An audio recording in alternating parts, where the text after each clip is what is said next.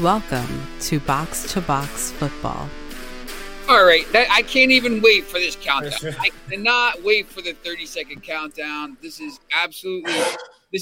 We need to have a discussion. Welcome to Box to Box. Sean, hold on. I'm getting word we need to go to VAR. VAR ridiculous. Look, we've been talking for weeks. First of all, this is Box to Box Football. Like, subscribe, ring the bell, all this stuff. Kyle, Stu, Sean. We've been talking about the referees for years. We had some, Howard Webb, Mike Dean, Mark Clattenburg. We had guys doing World Cup finals, multiple World Cup finals, Euro finals, Champions League finals. And, Mike Dean, but Howard Webb retired, Clattenburg. The refereeing has been getting worse and worse and worse. And now, it's an absolute. This was an absolute. Look, am I it happened to Liverpool. It's Klopp complains all the time about stuff. But, it's a travesty. That's an absolute travesty. Now, we'll get into all this stuff. The people calling for replays and all this stuff. Like, obviously, that's ridiculous. You can't do that. It's human error.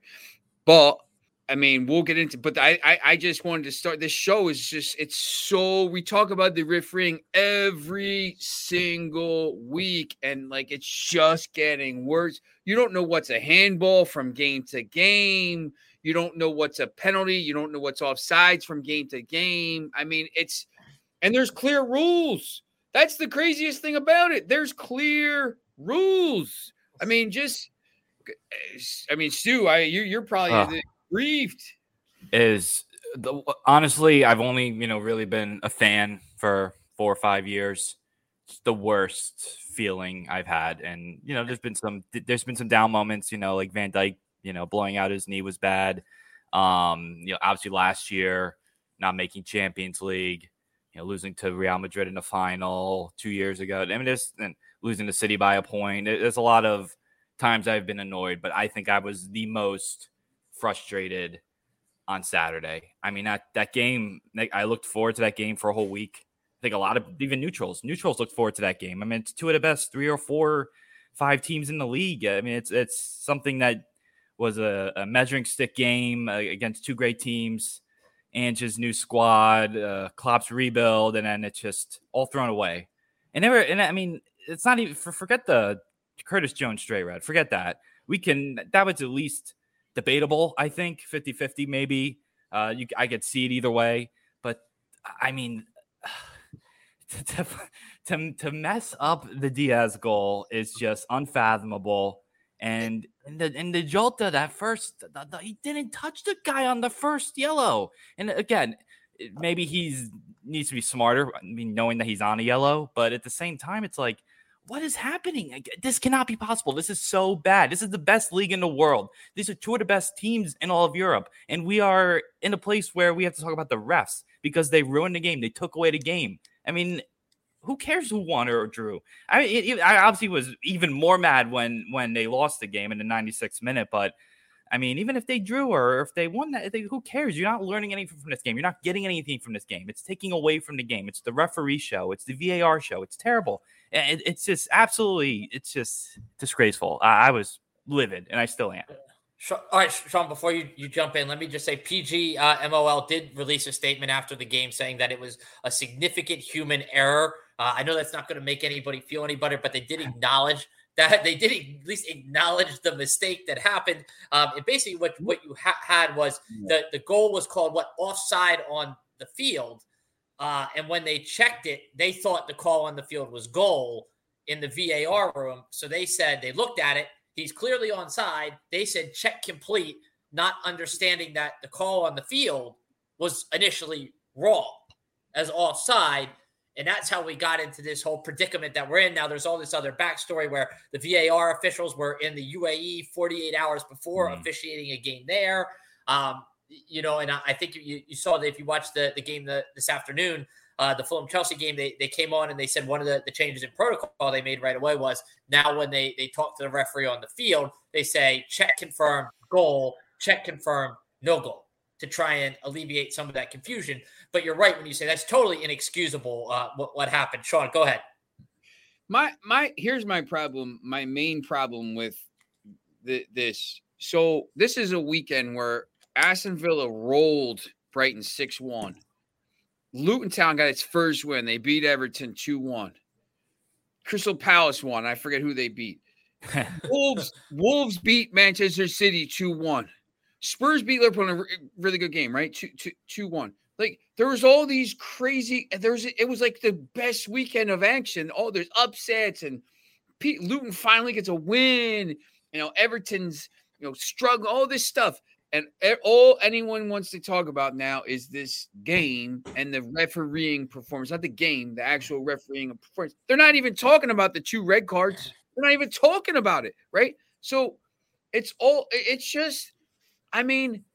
That's where that's my main problem now, because you had this great weekend of sporting for the poster for, world football, and anybody wants to talk about is referees, and they should be, because they've been terrible for years and it's only getting worse. And, the fact that they don't even have enough referees now that are decent, and you can't have them refereeing in, UAE 48 hours earlier. I mean, look, it's whatever. I mean, it's perception. It's not it's not really that big of a deal, but it's perception, and I know when I travel, I'm tired, and I don't even blame, I don't even think I blame I don't even know who the blame goes on. Who does the field referee, just the protocol was messed up. It just, well, I mean, there's 100 things. The offside, JJ's not First here. of all, he didn't get the call right on the field to begin with. Yeah, I mean, that's part of the problem too, is that you have to get the call right. You should be trying to get the call right on the field.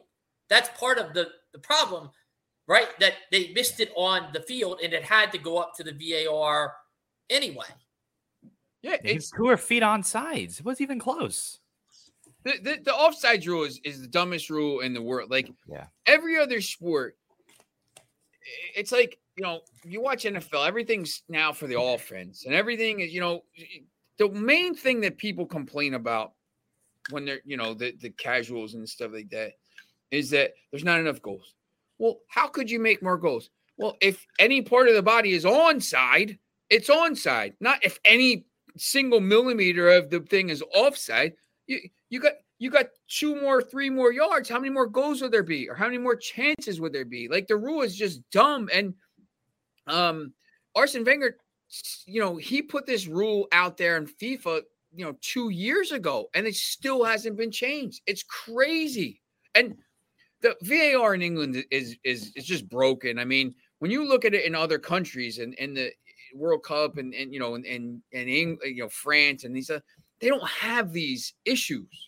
I know England it's just so much bigger, but they don't have these debacles all the time. It's every single week. One of the matches or more has these, I've come on here 10 times and Manchester United, the Manchester United, Crystal Palace guy, I don't know if you saw it, he's defending the ball. The ball hits his arm. If it doesn't hit his arm in the box, it drops at it drops at Garnacho's foot. How is that not a penalty? It hit his hand in the box. And they didn't even look at it. It's just how do you not even look at it? But and then next week or the game after that with a different referee, it's a penalty. It can't be like this. I'm 100% convinced they do it for all the drama and to get people talking about it. I'm 100% convinced because there can't be any other reason. It's the biggest league in the world. How do we fix it, Stu? Oh my God. I mean, yeah, like Sean mentioned, I mean, at least in the World Cup, you saw the automated offsides technology, which is, I don't understand why we haven't gotten to a point where we're there yet. I feel like that would I feel like they can afford it in the Premier League. Oh my God, of course they could. Of course. I mean, they have it in these other leagues. I mean, why can't you have it in the Premier League? Right. That's where it's got to start. And there's just got to be more accountability. Like, all we get is an apology. And I know you mentioned that they issued the apology. And it's like, that's fine. They can apologize all they want. Like, well, someone's got to be accountable. And I'm not even, look, I don't even want to say that the poor ref deserves to get fired, but there has to be people held accountable. We can't just be issuing apologies every time. That doesn't do anyone any good. The other problem too is like this guy, both the assistant VAR and the other guy, I guess, I don't know, was England on the field? I think he was in the VAR booth.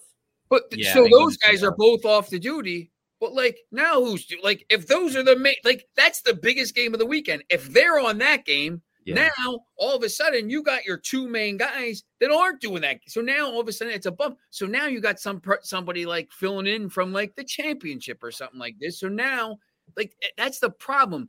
It's the same thing. Look, we see this with high school sports, college, whatever it is here. These officials kind of retire and there's like a vacuum, and these. Like the Premier League is just under such a microscope now. And I think, these officials come up from where the championship or wherever they're coming from. And they're just like not used to the scrutiny. And just like, I mean, you see the shows like Sky Sports, they break down every time there's a call, they break it down on TV 50 times. And Sky Sports is just like nonstop. It's just, the world we live in, Twitter and all this stuff. I mean, you can't make any mistakes. You have to be perfect. Anytime there's a mistake, it's a disaster. And now, going forward, the next week, the week after, any single mistake, these guys, it's just going to be even more magnified. And, it doesn't seem to happen, every once in a while. I remember there was the ball that crossed the line. I forget if it was at West Ham or Aston Villa, whatever. And you get those things. I mean, it doesn't seem to happen to like Luton Town. It doesn't seem to happen. It happens in these like to these big teams all the time. Manchester United. I mean, like they get the call, in the first game against Wolves, they should have been a penalty or whatever. And then, there's been 10 other instances since then, but these referees, the refs came out. Mark Clattenburg came out and said one of the refs told him, hey, listen, we're not overchanging these calls because we're not making our buddies look bad. Well, I mean, come on, that's your job. The job, and this is why, like, in a discussion, I know sometimes there's a bigger discussion about whether we should have VAR or not. And you look at all the other sports, whether it be NFL, NBA, MLB, there's instant replay and the use of replay in all of those sports. Like the point of VAR is to make sure we're getting calls right. It's supposed to be an aid to the referees because the game does happen. It happens so quickly, right? And things are so bang bang, especially in the Premier League, where it's moving that fast. And I just think that we have to have a protocol in place where we understand how to use the VAR. That's the biggest problem, is that it's not being used correctly, and that's what leads to these controversies, and there's not consistency in terms of what we're calling, what's not being called. And like Sean said, the point shouldn't be, well, I'm making my friend look bad because I got it. But the point is to get it right. And that's where VAR is going to be part of the game, right? Instant replay is going to be here. It's here to stay. It's not going away. We want to get calls right on the field, but we have to do a better job of when we use VAR. I said it before, there were games earlier this year where I remember the Fulham game where he gives a penalty and he doesn't even go, like, on the advice of VAR, and the game against Brentford, and he doesn't even go over to look at the monitor, right? Go look yourself, right, to see if that's a foul. In the Manchester City, when remember the Fulham Manchester City game when the offensive player was screening the goalkeeper on the City goal right before halftime to make it 2-1, totally changed the game, and they give it is onside. He doesn't even go over the referee. You as the head referee, as the official in the center, your decision is final. You make the final call. So if you want to see it yourself, go over to the monitor. There's nothing wrong with you going over to the monitor and looking yourself, right, to make the final determination as the center referee. You're the one. You are the buck stops with you. You make the final decision. So go over to the monitor and look yourself. I think that's always an option for the referee. And I think people were complaining about the red card for Jones, but like if you see they were saying that they prejudiced the call by showing him the still frame of him going in and his obviously excessive force if his ankle is like an L, like so. I mean, I think the second one is worse, like you said, because it shouldn't have been a first one, shouldn't have been a first yellow or whatever. So, anytime you go into someone's leg like that now in the game, I mean, 100, you risk it going to be a red card. I've seen it, last year with Casemiro in that Southampton game. He got the ball and his foot went over the ball. Like it was raining. His foot hit he got the ball, his foot slipped over and went up the guy's leg. I mean, if it wasn't raining, it probably wouldn't have happened, but it did. And, it goes halfway up his leg. And if you could break someone's leg, it's always going to be a thing. But, they realized what happened 7 seconds after the ball was in play. Like 7 seconds. Look, we made a mistake. 7 seconds. Like, once the ball is back in play, look, there's got to be some kind of a buzzer or something. It wasn't 2 minutes. It wasn't 2 minutes later when it's a different phase of play. They just restarted the kick, But you can't like change the rule on the fly, right? The rule is once the game's been restarted, you can't go back. Like you can't go back and make that up because we made a mistake, right? Imagine like what would the Spurs reaction then been if the ball got put back in play and then you went back, stopped, said, no, now we're giving them a goal. Whether he was onside or not, I would have been ticked off if I was Tottenham in that situation. Had you gone down and not adjudicated the rule correctly as it's written. Here's the problem too. Like Højlund had a goal last week ruled out. I don't know if you saw the Aston Villa Brighton game. So a month ago, Manchester City scores when Akanji was in front of the Fulham goalkeeper. Yes. The TGML comes out and said it should have been ruled out. Okay, right? Last week, there's a header by Johnny Evans. Højlund is like, he's not even active in the play, but he's between, he's offside. They call it offside.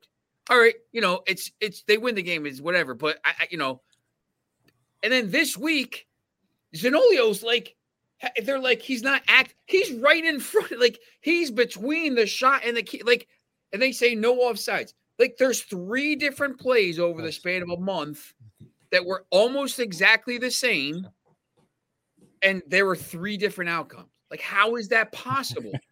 You can't it's either it's offside or it's not. Like, if he's not. It was the same thing. They're like Zanolio was right in front of the keeper. I watched it. I'm like, it's 100% going to get ruled out. It's offsides. Like he's right in front of the keeper. Nah, like if you're a goalkeeper, you can't instinctually. You're looking at the guy in front of you because what if he's passing it to that guy? Like you have to be like you can't. You're not reacting the same if there's someone right next to you than you would if there was someone not in the way. But like you either have to, it can't be different every other time. Like you can't, that's the problem. These people get really mad about, like, look, it's this 1 week. It's this week. 1 week. It's this week. 1 week. It's like, it can't be like that. It can't be like that, but it is. You know what I had a coach suggest to me once? No offside in the 18-yard box. That's tough. I mean, you're going to have somebody kind of just sitting up front, like just kicking it to him. It'd be like hockey, like a guy just shielding the goalie in hockey. It's just like more scoring. If your goal is more scoring, you can't be offside in the 18-yard box. Yeah, I mean, it's radical. I mean, it's radical. Very radical. I don't think it was anybody's going to be adopting that. But I once heard a coach suggest that when somebody made a comment about how he could increase scoring. There's easy, like, I think there's a few easy fixes. First of all, you have to if you just automate the offside stuff instead of having some guy draw a line, it's stupid. Like they have they have the technology to do it. Just have the computer do it. Hey, they're gonna have computer strike zones in baseball, right? Make it any part is onside, the player is onside. That 100%. If you want to draw the line there, whatever. But you can't these things where it's ruled off by a millimeter or something like this. I mean, it's ridiculous. His entire body, except for an inch, is onside. How are you giving that as offside? But the handball rule people get because it's almost better if you just say, look, if the ball touches your hand in the box, it's a penalty. I don't care. If it's intentional, deliberate, whatever, unintentional, either it's a handball or it's not a hand. You know what I'm saying? If you made everything, if you made it so anything that touches your hand above the waist or something like this, I don't even know. You could make a rule because I mean, if it's down by your side, I guess whatever. If your arm's up, if you're sliding, if you're doing this and your arm's above your waist, that's a penalty. There's ways you could just do it and just say, and then people won't do that anymore. If you give 10 penalties a game for handballs, they'll stop doing it. But it's just so ridiculous. There's ways to do it, but they don't want to. They just don't want. I'm 100% convinced they thrive on the controversy, the clicks and sell papers and all this stuff. 100%. Stu, you want last word on Tottenham Liverpool before we do move on and talk about some of the other action from Week 7? Yeah, it's just a really tough pill to swallow. Like I said, it was just something I was looking so forward to the game, and he had a good Villa Brighton match I was looking forward to too, and then some of the 10 o'clock AM Eastern Time window games. But I'm just looking so forward to it, and now it's just what do you take away from it? There's really nothing I could take away from it. It's just okay, Liverpool lost. I just hope those 3 points don't come back to bite them. I hope they don't finish, fifth and outside of fourth by 1 or 2 points, or, heaven forbid it's if they somehow can compete with City, and if they lose by 1 or 2 points, I'm gonna lose my mind. But I'm just hopeful that isn't the case, and it's just got to get better. This isn't even obviously I'm more angry because it's Liverpool. If it's your teams, it's it's you, Kyle with Fulham, or you, Sean, with United, you're going to be more enraged. But it's just as a neutral.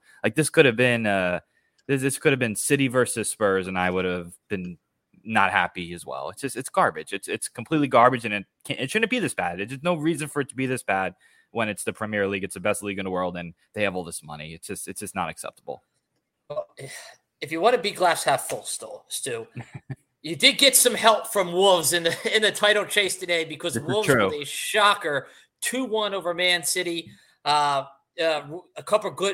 Wolves gets a couple good bounces of the ball there. A Ruben Diaz own goal gives them the lead. Julian Alvarez equalizes for Man City, and then Hee-Chan Hwang in the 66th minute gets a second bite at it and is able to finish it. Wolves outshot in that game 23-3 and outpossessed 69% to 31%, but yet win the game 2-1. Sean, first drop points of the year for City, and what that brings us to is a league table now where the top 6 are all within 3 points of each other. First, I just want to talk about Wolves just real quickly, because I think before the season I was a little bit higher on them than maybe Samsel, or I think Samples. I thought there maybe you guys kind of Me had too. I had him relegated. Oh, did you? Yeah. I just their squad isn't terrible. They have some good players. I mean, look, they're on 7 points now. There's Burnley and Sheffield United might not get to 7 points. We're going to be honest, they're really, really bad. Although Luton Town beat Everton, but both those teams think. I thought Wolves. Wolves has a tendency, they'll pull that upset every once in a while. They play. I'm telling you, I watch them play Manchester United all the time. I hate playing them. They're just, every time you play them, it's just a brutal game. They're never.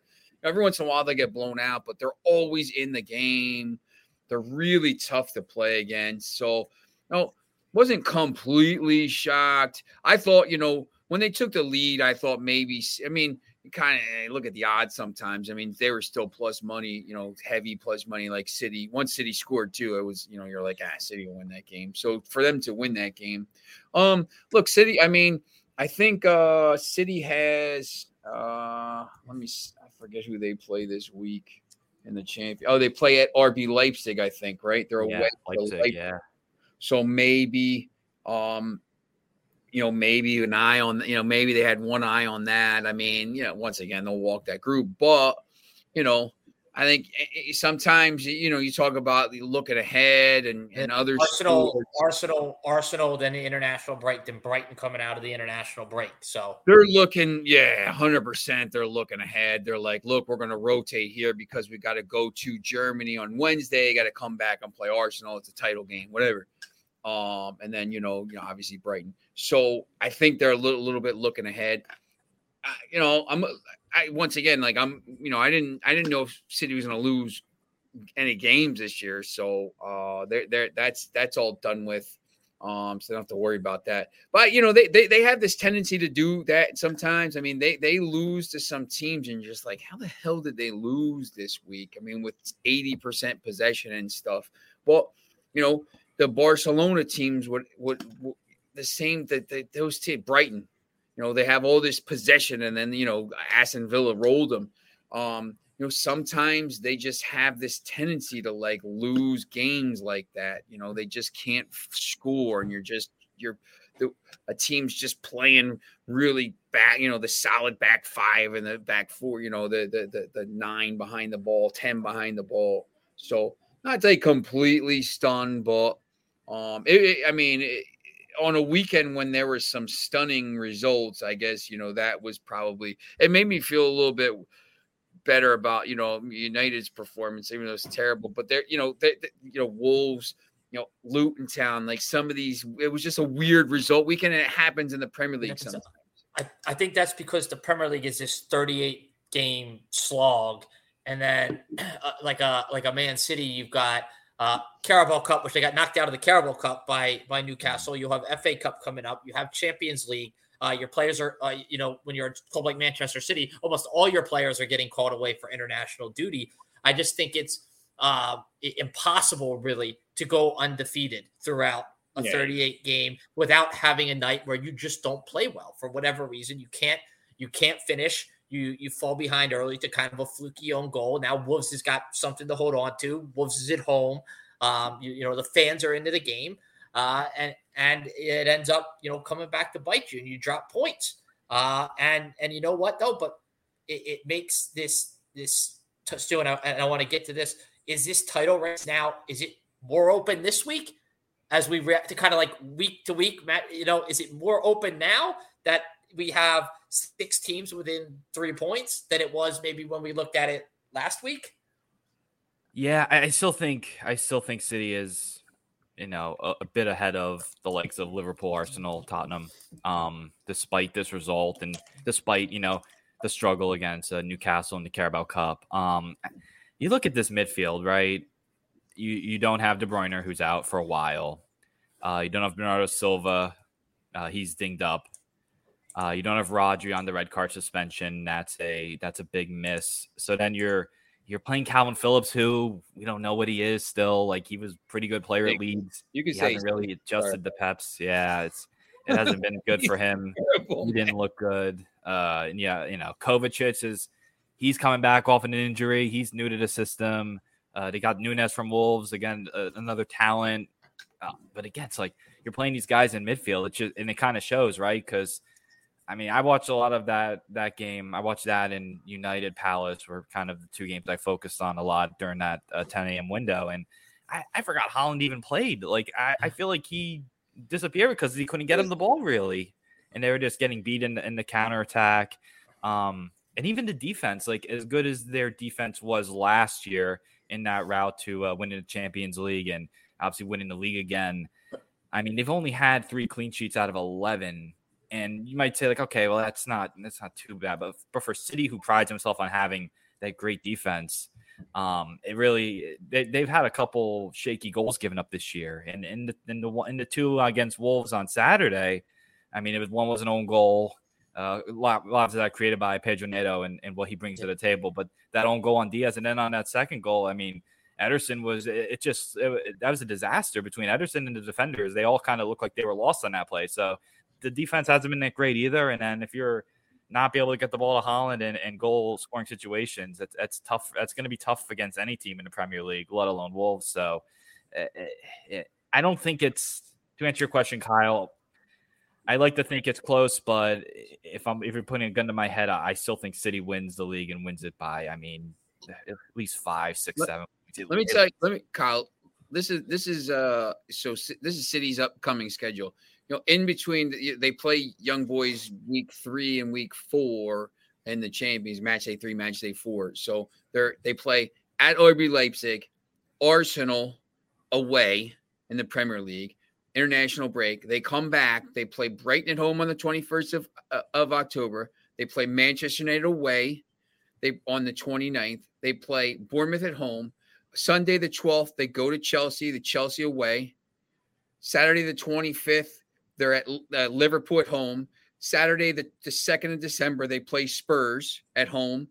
Tuesday, December 5th, they play Aston Villa. In between there, I think they have to go to they play at home to Leipzig on November 28th, and then they have to go to hell and play Red Star Belgrade, Crvena Zvezda. That's not an easy schedule. And this, I think when you look at the table, I think this is going to be, I originally thought City was going to run away with it. I just don't see it now because, you got too many other, like Brighton up, Brighton, Villa, Liverpool, Arsenal, Tottenham, Manchester City. Anytime City plays those teams, like when they go play, Tottenham, Tottenham's going to score. They're going to go at it. Aston Villa is going to go at them. Brighton, obviously, they play the same team. I didn't even talk about Newcastle. Obviously, when they play Manchester United, they're a mess now. But, it's going to be, Chelsea's playing a little bit better now. It's tough. I mean, before Christmas, we'll know, I think, if this is going to be a race. I mean, if these teams are all around each other come, Christmas or January 1st, I think it's going to be tough for City to pull away because they're going to drop some points in these games, and other years they might not have. Aston Villa 6, Brighton 1. That was a bit of a surprising result. This is what I take away from this. I look at Aston Villa. I look at Brighton. I'll throw West Ham and Newcastle in that. Like, I think on any given day, any of those teams are capable of beating anybody in the league. And then the next week, they're capable of getting beat 5-1 themselves. So Aston Villa and Brighton now both on 15 points. Aston Villa has actually won 4 of its last 5 Premier League games. Brighton lost lost midweek to Chelsea in the Carabao Cup. There have been some reports out there is De Zerbi over-rotating his squad. And this is one of the challenges that we knew Brighton was going to face this year with being in European competition and having to compete on 2 fronts is, do they have enough squad depth when it comes back to the Premier League? And if you over-rotate, this is a result that I think can happen sometimes. I think they have it. Yeah, I think that's I would see them play last year in the cups, and you see how they kind of rotate. They sell some players. Obviously, sell 2 big midfield players. I just think, when you see some of the other squads, they play really, they knock the ball, they do all this stuff, they possess the ball, something like that. I think sometimes obviously you get called, they didn't play very well in that game. But, you see some of these other squads like Aston Villa, for example, the players they brought in, and now all of a sudden now Aston Villa is like maybe 16, 17 deep. And they can rotate a little bit, and you're not losing a lot of stuff. Look, I mean, that we talk about Manchester United. I mean, all their injuries and stuff like that. You see, when Lindelof is having to play, and Maguire's got to go on a striker, and Scott McTominay's playing and stuff like this. Aston Villa's got a squad now of players, and they can kind of go out there and win some of these games. I mean, Ollie Watkins hasn't been great, but he was pretty good the other day. But Villa is pretty good. I think before the season I said maybe 5th or 6th for them back, and they'll be in the European competitions. I think I think they have Emery's obviously a good coach. I think they have some staying power. They have, and comparison to Manchester City, you talk about their upcoming fixtures. I mean, I think they play Bournemouth 4 times in the next 5 weeks. It's just crazy.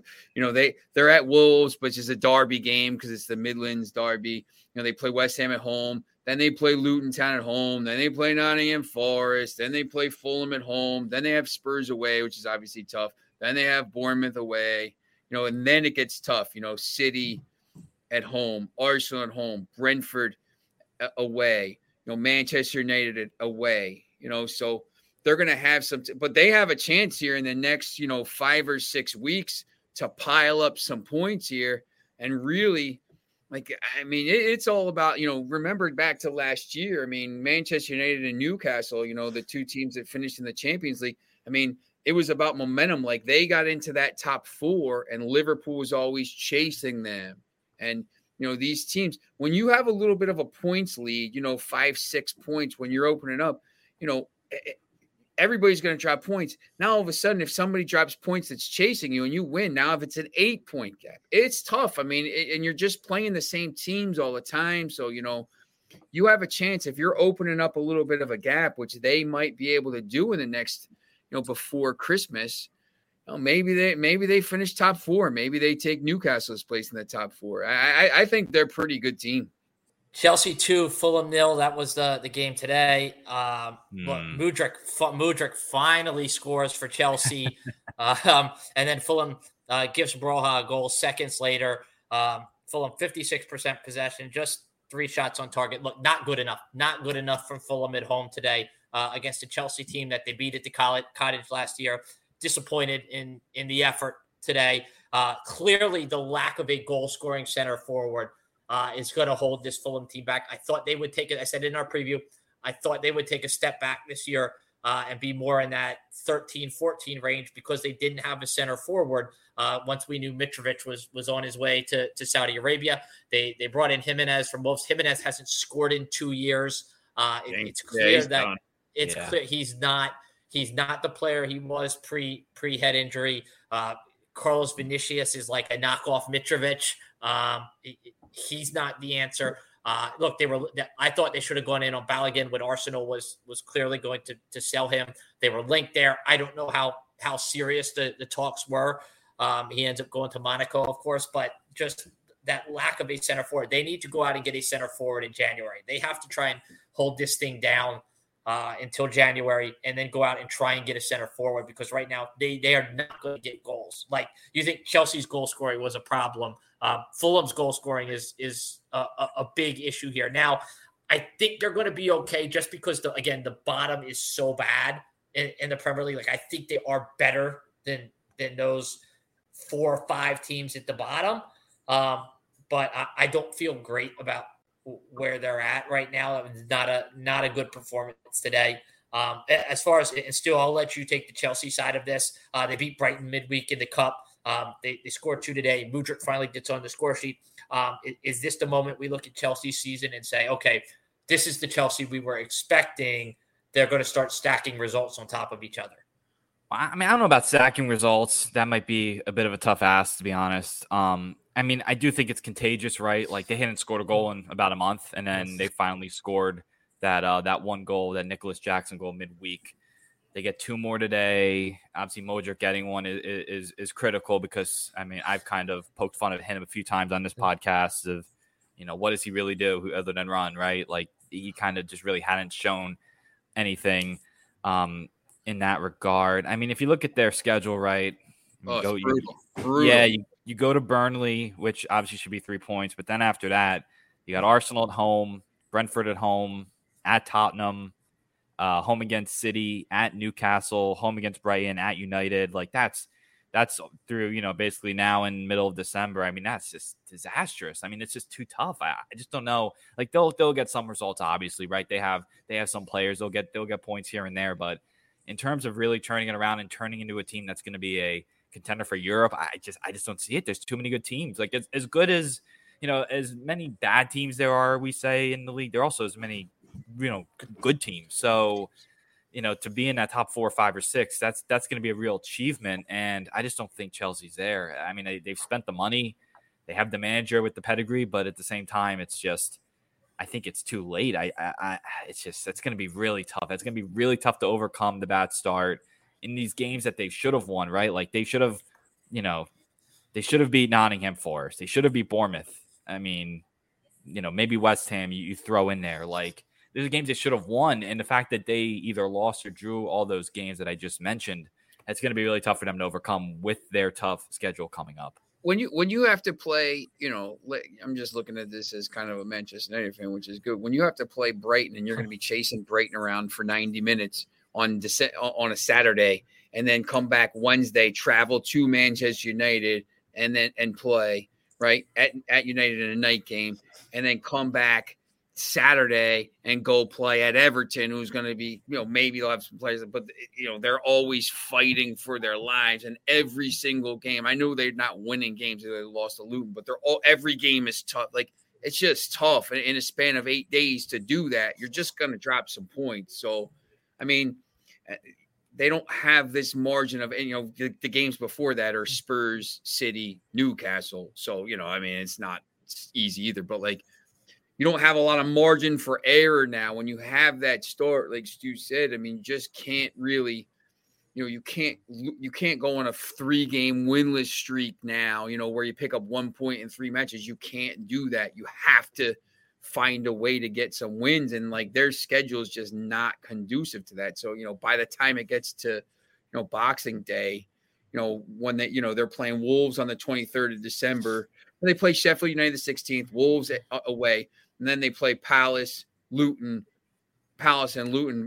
So, it eases up a little bit, but, they might be too far adrift by then. So it's just, it's tough, man. I mean, these teams, you say, you could say the same thing. Chelsea, Manchester United, even Newcastle, they're on 12 points. I think they've kind of turned it around a little bit, but it's tough. You can't get too far behind these teams or you're in trouble because you're just going to be dropping points. Speaking of dropping points, Crystal Palace 1, Manchester United 0. Sean, we had to talk about it. Another game where the team that had more possession didn't win the game. Manchester United 78% possession to 22% for Palace, 19 shots for United to 8 for Palace. But it's Joachim Andersen's goal in the 25th minute. That's the difference. Sean, just your thoughts on Manchester United and where this club is at right now. I mean, I just at some point, I just told people on Twitter, social media, look, until you get the team healthy. I mean, it's just crazy. They're playing, Sophie and Amrabat, who they signed to be defensive midfield. They're playing at left back. They have 3 left backs injured right now. They just brought in the guy from Arsenal. The Arsenal's team doctor or whatever it is, the sports scientist or the physician, whoever it is. Because it's just embarrassing how many injuries they have. The squad's not good enough to begin with. So, when you have, Victor Lindelof playing week in and week out, and you have to put in Harry Maguire up top to get a goal and stuff. I mean, at some point, I wish they would just kind of rely.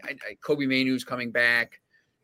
I think it's going to start to ease up. I mean, obviously, tomorrow's a massive. You got to win tomorrow. Again, Galatasaray, or today, if you're listening to it, they have to win that game. But until they ease up and until this ownership thing is taken care of, I mean, it's every week it's a disaster. But you look at the squad they put out there in that game, it's embarrassing. These guys are playing.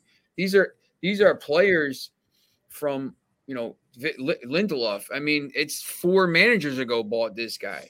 They got Mason Mount finally back. They don't have a winger because Jadon Sancho is gonna wants to be a bum. Rashford's been awful. But some of that is down to the fact that Rashford doesn't have Luke Shaw overlapping on that side. I saw the comparison. Someone says, you think Mbappe worries about who his left back is, but his left back is pretty good for both France and PSG.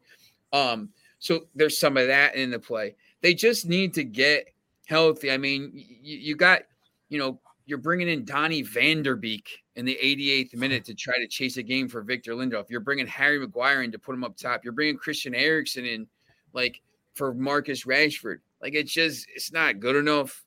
The Palace goal was, it was nice, but it's just kind of like no one was marking him. Victor Lindelof, he's been Lindelof was way off. Yeah, he's been terrible. I mean, but like once again, Lindelof, if Lisandro Martinez, who's going to be out for 3 months, if their back four is healthy, Lindelof's doesn't sniff the field in these games. So like it is what it is.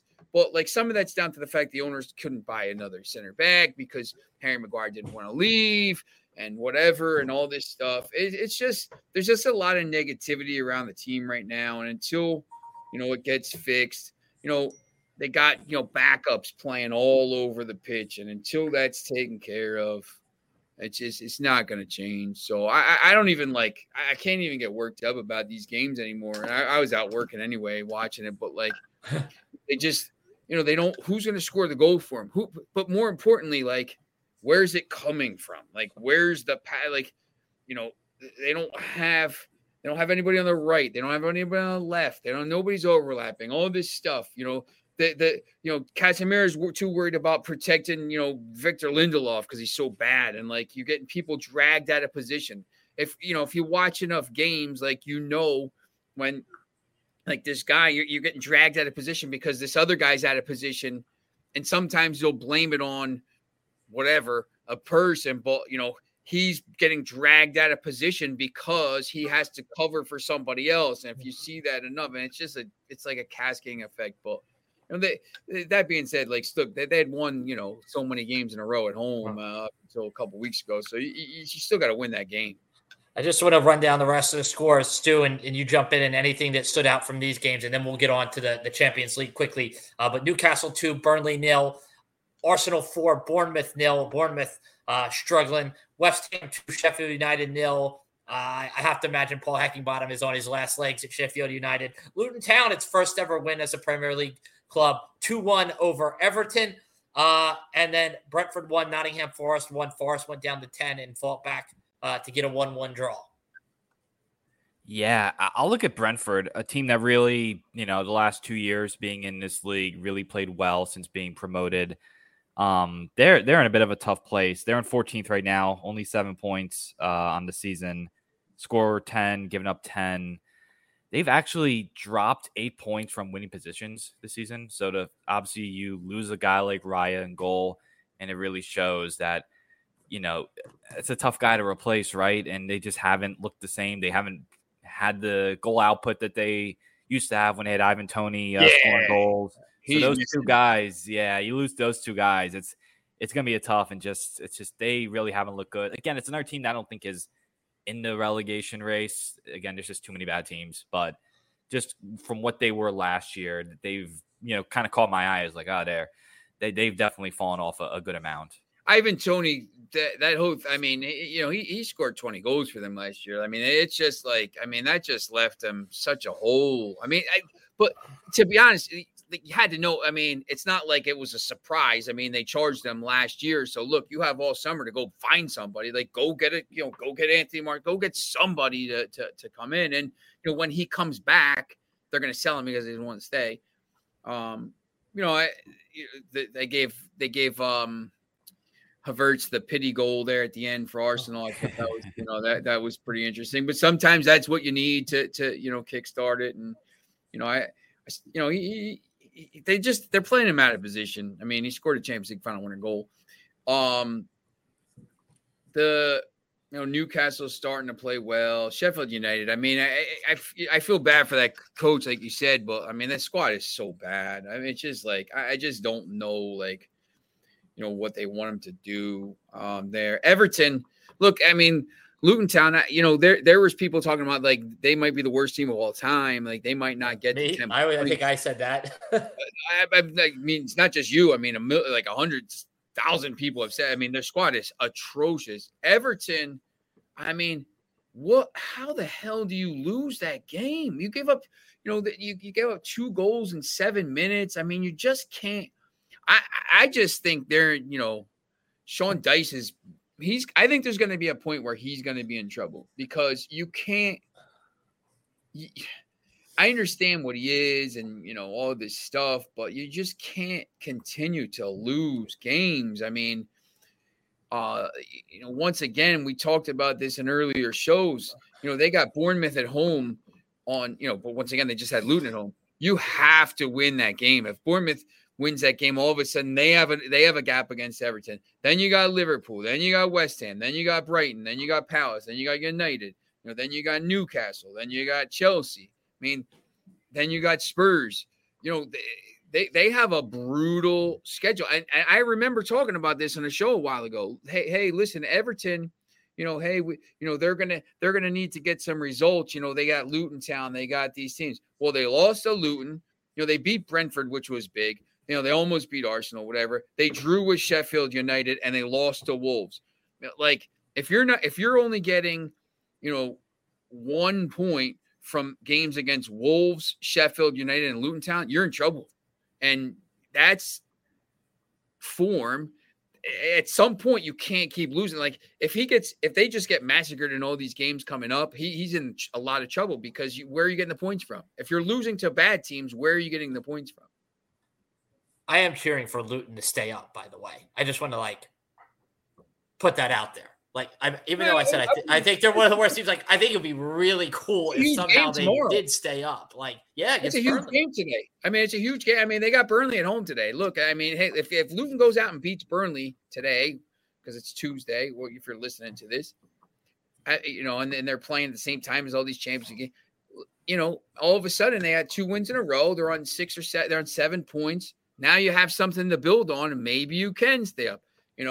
It's a massive game today. And it's a little bit buried because the Champions League is on today, and they don't usually play those games, but they had to reschedule it because Luton Town Stadium wasn't ready, so there's not a lot of places to put these games. All right, let's talk Champions League before we wrap up this edition of Box to Box Football. Again, match day 2, Tuesday and Wednesday this week. You look at it, Newcastle at home against PSG. That's obviously the headline game of the round from that so-called group of death, as people are calling it. But I mean, what you just think about a European night at St. James Park with Mbappe and PSG. I mean, I imagine that is going to be an electric atmosphere. The other match in that group, Milan goes to Dortmund. Christian Pulisic returning to. By the way, he scored at the weekend. I hope Mike Samsel saw that. I'm sure he did. He didn't admit it, but returning to the club he broke in with. But just again, PSG Newcastle. That's the game of the round for me, and just what that environment is going to look like at St. James Park. There's some big games. Napoli's, hosting Real Madrid, Lens, Arsenal, Lens. And they got some weird stuff going on at Napoli too, where they're dissing their star striker on social media. Crazy. I mean, Manchester United, Galatasaray, that's a big game for them. But you got Atleti and Feyenoord on Wednesday. Obviously, that game, Leipzig and City. Porto's hosting Barcelona. I think that could be an interesting game. Antwerp and there's some of these, the big boys are playing, but then also, Red Star's hosting Young Boys. If Red Star wins, that's a game for the Europa League, or, if Red Star could stun Leipzig or something, or, Bern could stun, Leipzig or something like this, or get a point from City. Maybe they go through as the second place. So there's a lot of those, Celtics playing Lazio in a big game. Union Berlin against Braga. Salzburg against Sociedad. The good games where if you get 3 points, you keep yourself in the running longer. Where if you could take it to the last match day, it give yourself a chance to get into the knockout rounds with a result. And look, even if you finish third, I mean, for some of these teams, if you're Braga or Union Berlin, if you get into the Europa League and get into those playoffs, I mean, look for what I just remember when I was in Portugal on it was either the first or second trip. Rio Ave was playing in the Europa League, and they won the game too. We were up in the village with Shabs with Amaro, and they won the game. And it was like match day 6. Nobody cares. they got like $2 million for winning that game, or like €1.5 million.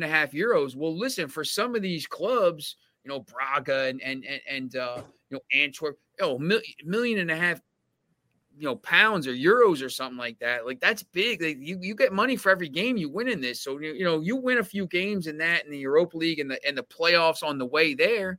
Maybe 6 million. Maybe you get maybe that buys you a player. Maybe it pays all your wages for your club for the whole year. It's big for these teams. So like I know it's always, the Champions League is always about Real Madrid and the big clubs and stuff like that. But for some of these other clubs in the Europa League and the Conference League, those games are important. There's some pretty important Europa League matches on Thursday too. I mean, there's always that. Talk about Brighton who struggled. They lost at home. They got to go to Marseille. I mean, that's a brutal match. I mean, that's the other problem with Brighton now. We talked about them. They're playing in the group of death there. They got to go to Athens. They got to go to Ajax. They got to host those teams. Liverpool's playing USG, who was really good last year in the Europa League and in Belgium. They're a pretty good team. So. There's going to be some good games this week.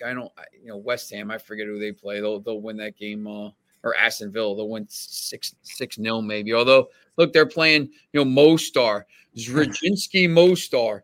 It's probably be able to get tickets. But remember, they lost last week to Legia, or 2 weeks ago to Legia Warsaw. So, like, they have to win that game.